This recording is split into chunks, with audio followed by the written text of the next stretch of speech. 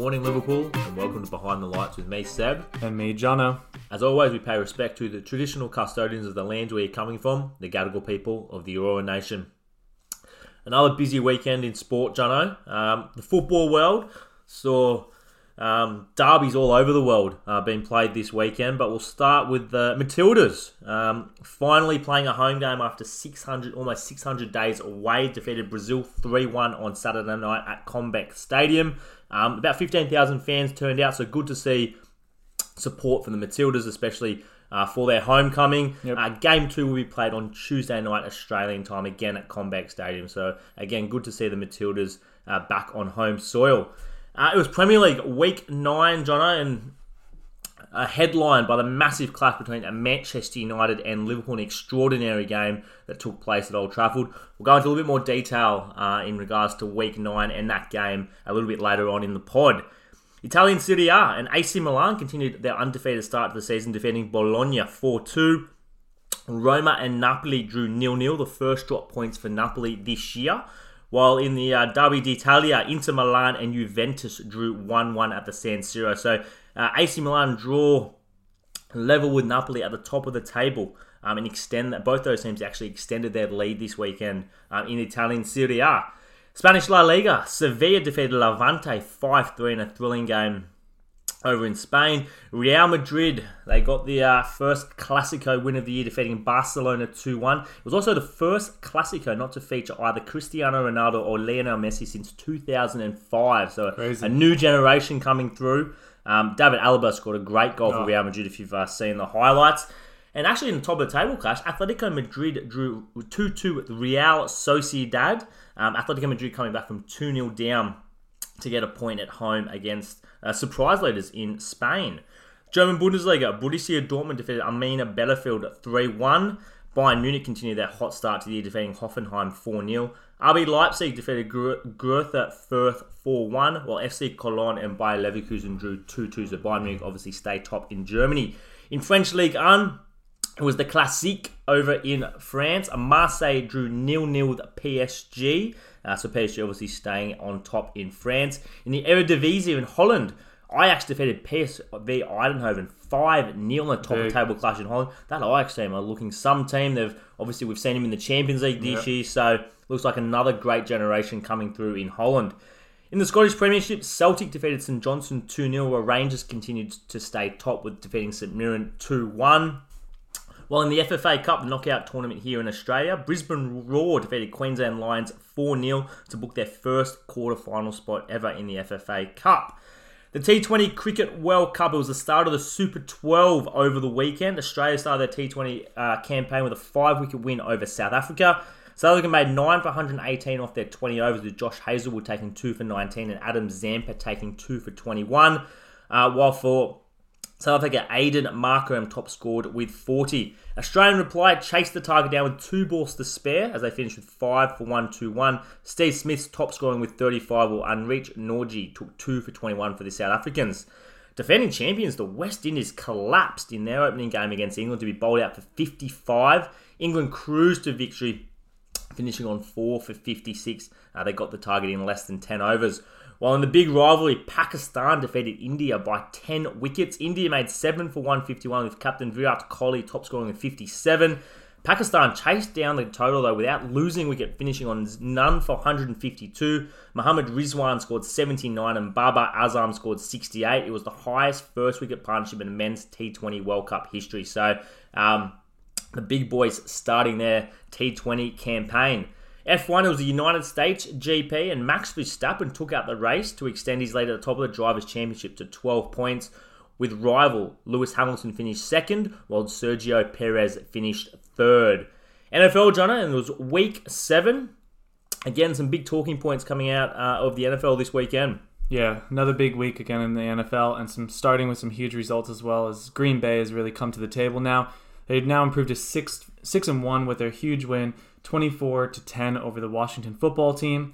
I think one thing that you can really highlight for Green Bay is as much off-the-field drama that they had at the start of the season with everything surrounding Aaron Rodgers, they've kind of put that to the side, and they just decided that they want to win, and they want to win now. They're going to have a huge clash coming up against the Arizona Cardinals, who are currently undefeated, this next week, so it'll be really interesting to keep an eye on them. We also saw as well this week the Bengals really making a statement as well against the Ravens, winning 41-17 behind Joe Burrow's 3 touchdowns. It actually makes now the Bengals are in control of the AFC North over the Ravens, which is quite remarkable as well, just looking at how fresh that Bengals team really is as well in terms of experience in comparison to what the Ravens have been as of recent. And then lastly, just kind of finishing off as well, is the Chiefs just continue to struggle. I don't think it's anything to be crazy alarmed with, but you have to be a bit worried now. They're starting 3-4 with a 27-3 loss against the Titans. It's more about the lack of production in my eyes, offensively, and the other teams are just the ability for them to just be able to score at will. It seems like, as I said, look, they're 3-4. They're not sitting too far behind as of right now. There's still a lot of time in the season, but you should start being slightly worried. I wouldn't say that they're fully missing out on anything as of yet, but they really need to kick it into high gear if they want to keep on, getting a chance to be into the playoffs this year. And as we head to the midpoint of the season soon, they really need to get a couple wins in these next couple weeks. As always, intriguing storylines coming out of the NFL. Major League Baseball, and we have our Major League Baseball World Series set, John. It's going to be the Atlanta Braves versus the Houston Astros. Both teams secured their spot in the World Series after winning their respective series 4-2 over the Boston Red Sox and LA Dodgers. So should hopefully be set for a cracking Major League Baseball World Series there between the Braves and the Astros. Bit of horse racing over the weekend, and dramatic Cox Plate took place at Moonee Valley Racecourse in Melbourne with a state of play claiming a stunning photo finish win over Animo. A protest was launched after the race by Craig Williams, who rode Animo, as it appeared both horses touched as they battled towards the finish line. The protest, though, was ultimately dismissed, so a good win over there in the horse racing at the Cox Plate. Bit of tennis news, and the WTA, so the Women's Tennis Association, have stated unvaccinated players will be allowed to play in the Australian Open if they complete 2 weeks of hotel quarantine. The Victorian government says the matter is still to be settled, but Jonno, it's a story that continues to rumble on. I'm sure we haven't heard the last of it yet.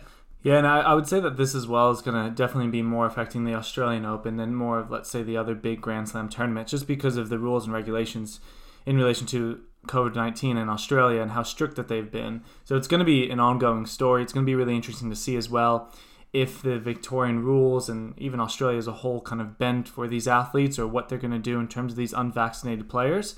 So something to definitely keep an eye on.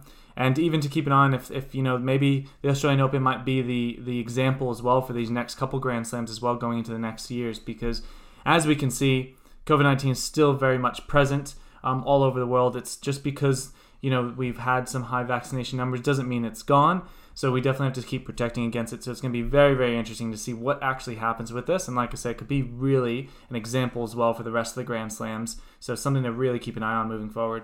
Yeah, I think it's a story that's going to continue to rumble on as we lead up to the Australian Open in January next year. A little bit of rugby news, and Australia defeated Japan 32 points to 23 over in Japan on the weekend, while Jonno, your boys, the USA, took on the mighty All Blacks and just a little bit weren't good enough. New Zealand 104, USA 14, but I'm sure a great experience for all those United States players playing the mighty All Blacks. Henderson nicked it. Shots one way, Salah's the other. He's on an Old Trafford hat-trick here, Mo Salah. And he captures the moment. The man is extraordinary. The match is extraordinary. The scoreline is extraordinary. That picture will be framed and kept forever by Liverpool fans all over the world. Another Mo Salah hat-trick. And this one at the expense of Manchester Well, Jonno, United. it was week 9 of the English Premier League. Obviously headlined by that massive game between Manchester United and Liverpool, but a bit of a crazy weekend. What were some of your key takeaways from the Premier League this weekend? Yeah, I mean, I'll steer a little bit away from that Liverpool match for now. We can talk about that in a little bit. But I guess just for me is that, you look at that Chelsea result as well, 7-0. It kind of is two sides there. It's twofolded. It's the greatness of Chelsea, but it's also just terrible play in my eyes from Norwich. And I think it just shows that, in my mind, Norwich is 100% relegated at this point. I think there's not even saving of their season the way that they're playing. As great as Chelsea played, I think it's just a really poor performance by Norwich. It just shows that they just aren't ready for it right now. Maybe they're just not set up for it. Maybe they just doesn't have the will. But, I had some hopes coming into the season that they would at least perform a little bit better than this. But to just get 7 goals against you, you can't be doing that in the Premier League. No matter, if you're newly promoted or not, or, it's just sad to see that. You really just don't want to see that in terms of a competitive league like that. Yeah, it was a real capitulation by that Norwich team, and obviously a Chelsea team without Lukaku or Werner. Yeah. So it just shows you the goal-scoring threat they do provide. And it was great to see, academy product Mason Mount get his first hat-trick for Chelsea. No, it was definitely great to see. And then also looking as well, I think that Arsenal have been quietly moving up the ladder a little bit. Not too high. They're now sitting in the middle of the table. But them getting wins here and there, we kind of talked to them at the beginning of the year that, the struggles that they're having, and it was just kind of all over the place. I'm not saying that they're necessarily a top 4 team or anything, but they're slowly moving up, and now they are actually within 3 points of being in that top 4 technically. So I think they've slowly moved up, and what they're showing is, they are kind of that hot and cold team though.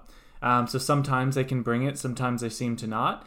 But they're slowly getting it done, and I think that they're actually going to be finishing a lot higher than what we maybe anticipated after seeing their first couple games. So I'll give a little bit of props to Arsenal as of right now. I'm not going to be counting them as a top 4 favorite or even in that top 5.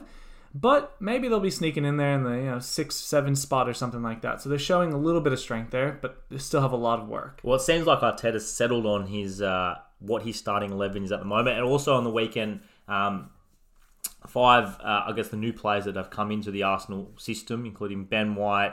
Thomas finally started to get a bit of consistency in that midfield. Obviously, White and Gabriel at the back. So it seems like he's settled on what his starting 11 will be and sort of, a pattern of play moving forward. So as you said, it will be interesting to see how Arsenal go. They've built up a little bit of an undefeated series of games. They haven't lost in a while. So as I said, it'll be interesting to see how it continues. Yeah, and speaking about settling on kind of your starters and everything, I think looking at Man City as well, they've been playing exceptional. But, they suffer from the fact of just having so many quality players. It's hard to get a consistent lineup. And I think one thing that showed in this last week in particular is the play of Phil Foden. And, he is their future ticket. You want to win now. You have the players that can win now, but you need to also build around him for the future. And I think that it's actually really important that City start building around him as well and making sure that he is getting that consistent time week in and week out. You're giving him at least, even if he's not starting, you're giving him a run every single week to give him that opportunity, because he's the last player as of right now. If you look at all that youth, all that talent on that team, that's the guy probably that you can see, okay, let's take him into the future long term, and you don't want him to start getting, thinking about going to these other big teams, because he will get offers. He definitely has the talent to get offers from all different types of teams. And when you have so much talent, you have that constant rotation. As those players keep developing, they want probably that consistent play. So you have to make sure that you give him that consistent playing time. Like I said, even if he's not starting, he needs to get a couple minutes most games just to keep him in that flow as well. Because as he proved this weekend, he just played incredible, and his distribution, his movement up top is just remarkable at this point. Yeah, a couple of things with Foden. I think right now he's certainly the English player that's most in form in terms of those attacking quartet that Southgate can choose from. Also, his ability to play multiple positions is perfectly set up for that Manchester City team. As we know with all Guardiola teams, the movement of players in and out of positions is super important to how they play, and also his ability to start adding goals to his game. I think that's obviously going to take his game to another level.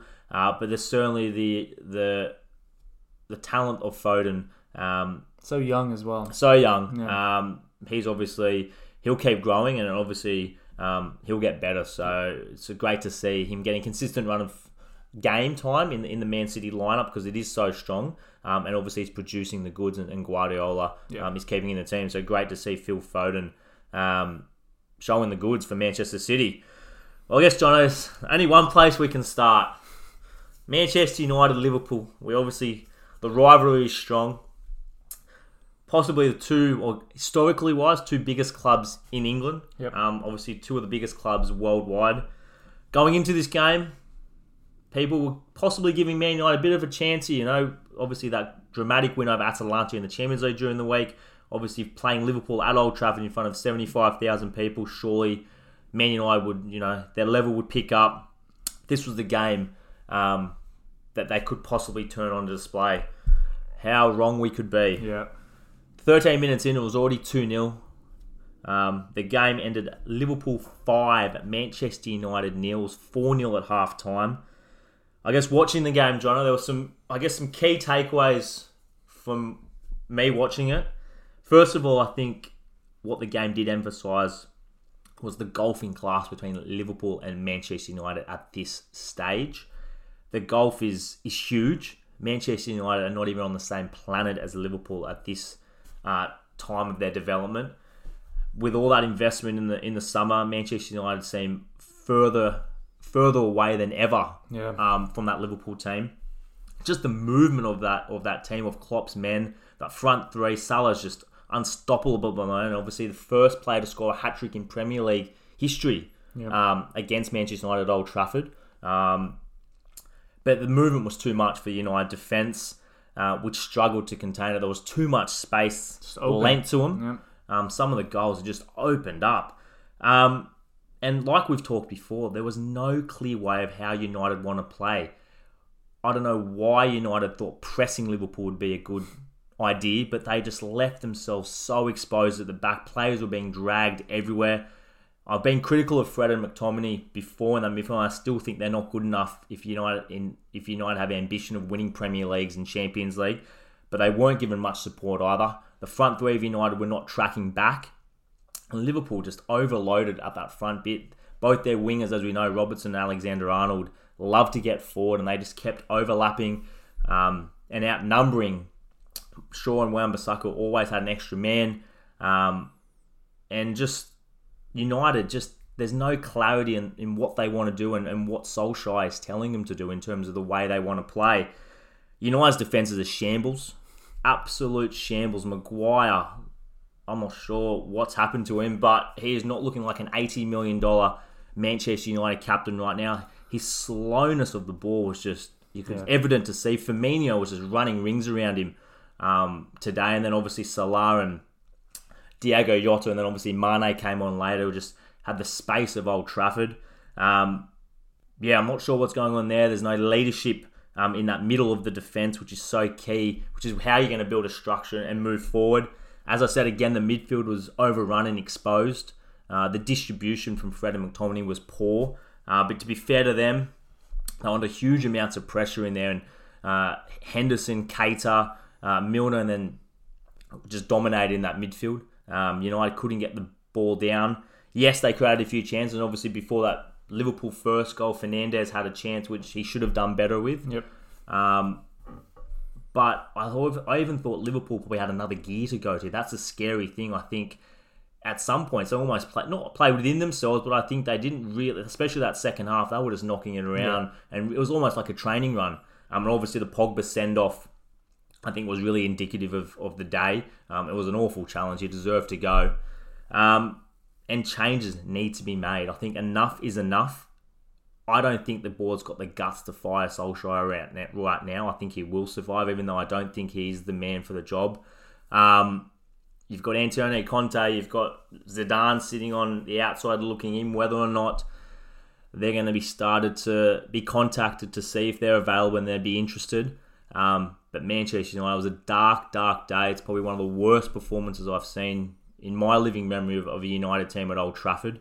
And so many questions. But that performance, I don't think it's a huge surprise. I think that performance was coming. I don't think Man United have been convincing at all this year. I think the performances have been poor. We've dragged some results out with some last-minute goals. Obviously, Ronaldo saved us on a couple of occasions. But the performances have not been there. There is not one 90-minute performance this year where you can say Manchester United have been impressive for the whole game. As I've stated before, there's a lack of a collective. It's Man United made up of individual moments this year. There's no collective. Liverpool are the epitome of a collective with that Klopp team. It's just an amazing team. The way they pressure, the way they work from the front all the way to the back is just so impressive. Yep. They will be there again for the Premier League tilt. As well as the Champions League. I think Liverpool will go deep in that competition as well. But Manchester United, my God, there is a long way to go. Not only do I think Solskjaer, does he need to leave, but there's some players there which are not good enough for Manchester United standards. It's the biggest club in the world. You can't be losing 5-0 to Liverpool. So I've said it before and I'll say it again. It's just changes need to be made. It's whether or not the board has the guts to make big calls and say enough is enough, because it can't continue like that. United have got Spurs away, Atalanta in Italy next week in the Champions League, and then the derby against Manchester City. I could potentially see United not picking up a point out of all those 3 games. Then we've got Chelsea coming up after that. So this could get a whole lot worse before it gets better. You could throw a blanket over the team sitting in that 4th spot down. There's no guarantees Manchester United are going to make the top 4 this year after what I've seen so far. And as I said, huge changes need to be made. And it'll be interesting to see what happens over the next few days, what the board come out to say, and what happens to Solskjaer in that team. But a very, very disappointing and very dark day for Manchester United Football Club. In a little bit more positive news for Watford fans, I thought the win over Everton, so Claudio Ranieri's first win as Watford manager. What a bonkers game this was. Everton 2-1 up with 12 minutes to go, and they lost 5-2 at Goodison. Joshua King, the former Everton player, coming back to score a hat-trick for Watford. So I thought a real confidence-boosting win for Watford, and that takes them a little bit further away from the relegation battle. So hopefully some more positive results for Claudio Ranieri to follow. But a little bit of concern there for Everton after a positive start to the year for Benitez and his men. The other point I thought this weekend was, I thought Manchester City, like you mentioned before, Manchester City, Liverpool and Chelsea. This weekend was the first weekend where I thought they're really putting a marker down as the 3 teams that they're going to contest this Premier League. Definitely. Obviously, Chelsea defeated a very disappointing Norwich. Man City had a tough away game against Brighton, have had a great start to the year and won 4-1. Well, obviously, we talked about the Liverpool experience or game against Man United, but I think they really put a marker down, and I think it is out of those 3 teams to win the Premier League. I think you can throw a blanket over probably 4th to about 8th or 9th at the moment in terms of where teams could potentially finish. But the big boys, they really came out to play and they really put down a marker and showed how impressive they are and how much better their squads are compared to the rest of the league. So as I said, some big games to come up the next few weeks, and obviously Champions League tossed in there as well. So I'm interested to see how that how that goes in the Premier League. Also over the weekend, Jonno, it was the start of the NBA. So we've had tip-off. Obviously the off-season's been dominated by the Ben Simmons and Kyrie Irving controversies, but what have you made of the opening weekend of the NBA? And it's obviously great to see the NBA back in action. Yeah, it's just great to be back, I guess, in that sense. And as you said, headlines have mainly been around, a lot of the stuff going around with Ben Simmons, a lot of the offseason dealing as well with Kyrie Irving and whether he's going to be able to play or not, or what's the situation with him. And it's just going to be interesting to follow both of those as well as we kind of continue. I mean, with Ben Simmons, clearly, look, as much as the Sixers want to say it's not affecting how they practice, how they play, and everything. I mean, he came into practice and got suspended from the practice right away. So clearly he's having an impact on how that team dynamic is happening. And I would say that probably the same thing's happening with Kyrie Irving as well. That they just need to know, basically, if he's going to be eligible to play or not. Because they either have to move on with him or move on without him. And the same thing goes with Ben Simmons. It needs to be that understanding, hey, man, are we going to be having you on our team 100%? Or are you not actually going to be here? Because we need to know what's going on. Because both of those teams are potential title contenders. So they need to really understand what's going on with those squads. But we'll see how the effects are. Both, off to an okay start. I mean, it's very, very early days, and they're also trying to figure out their teams as of right now. But, it'll be interesting to keep an eye on both of them because they're both key players to their teams. And as I said, title contenders, 76ers and Brooklyn Nets, both title contenders. And to have one of their kind of big stars questionable for the season is a huge thing. So it's going to be really interesting to keep an eye on. Do you think both teams could potentially still win an NBA title even without Kyrie or Ben? I think the Brooklyn Nets can. I don't know. Because you still obviously got KD. Yeah. You've got James Harden. I know there's a bit of contractual stuff happening with Harden, but right now... You just have the support cast as well in Brooklyn. And I think Patty Mills was a great pickup for the Nets. As much as the lack of offensive production that Ben Simmons had, his defensive ability, I mean, he's always up there for Defensive Player of the Year. So you think about what he brings, and he did have really good ball handling ability as well. Whereas, Kyrie Irving, exceptional player, could come up at any moment. His probably the best handles in the game, But you also then have a team with someone like Kevin Durant, someone like James Harden, who has pretty much brought up, teams on their own as well. So now they have that little bit of extra support. Joel Embiid and the 76ers can probably take the Sixers quite far, but can he take them over the edge? Is Seth Curry going to continue to produce for them that he does every now and then? So it's going to be interesting to see. But I think the Nets could go further than the 76ers without Kyrie or Ben Simmons. The defending champions, Milwaukee, back with Giannis. Yep. Do you think they are set again to have a tilt at defending their title? Yeah, they're looking pretty good. I think as well that Giannis just wants to keep winning. I think it's actually great to see as well. I actually really feel that he's not somebody who's concerned about the personal awards or anything like that. He just wants to win, and you could tell he wants to have fun and he wants to win, and he really enjoys himself, which is great. And I think that Milwaukee has built a really, really good team, and it's really refreshing as well to see essentially a small market team be able to come to light like that and be able to continue to produce. Because we saw it, when Kawhi Leonard went over to Toronto and everything. You saw then Toronto got on the map, but then as soon as he left, Toronto has dropped off basically. Whereas now it seems like Giannis wants to stay there. He wants to build a bit of a dynasty there with Milwaukee, and I'd really love to see that continue. And he's just proving that he can really do it, and he can hold his own amongst the best. I think that's an important factor there, Jonno, that Giannis wants to stay. Obviously, There's always been those rumours to LA or to those bigger markets. Yep. But he's committed himself to Milwaukee, and it's great to see a superstar of the NBA staying in the team that drafted him and sort of having faith in that organisation. Yeah. Another team, I guess, on a bit of a comeback trail is the Golden State Warriors. Obviously, we know of their injury woes they've had over the last season or so, but Steph Curry started off with a hot hand. Oh, Steph Curry's playing on another level right now, which is great to see.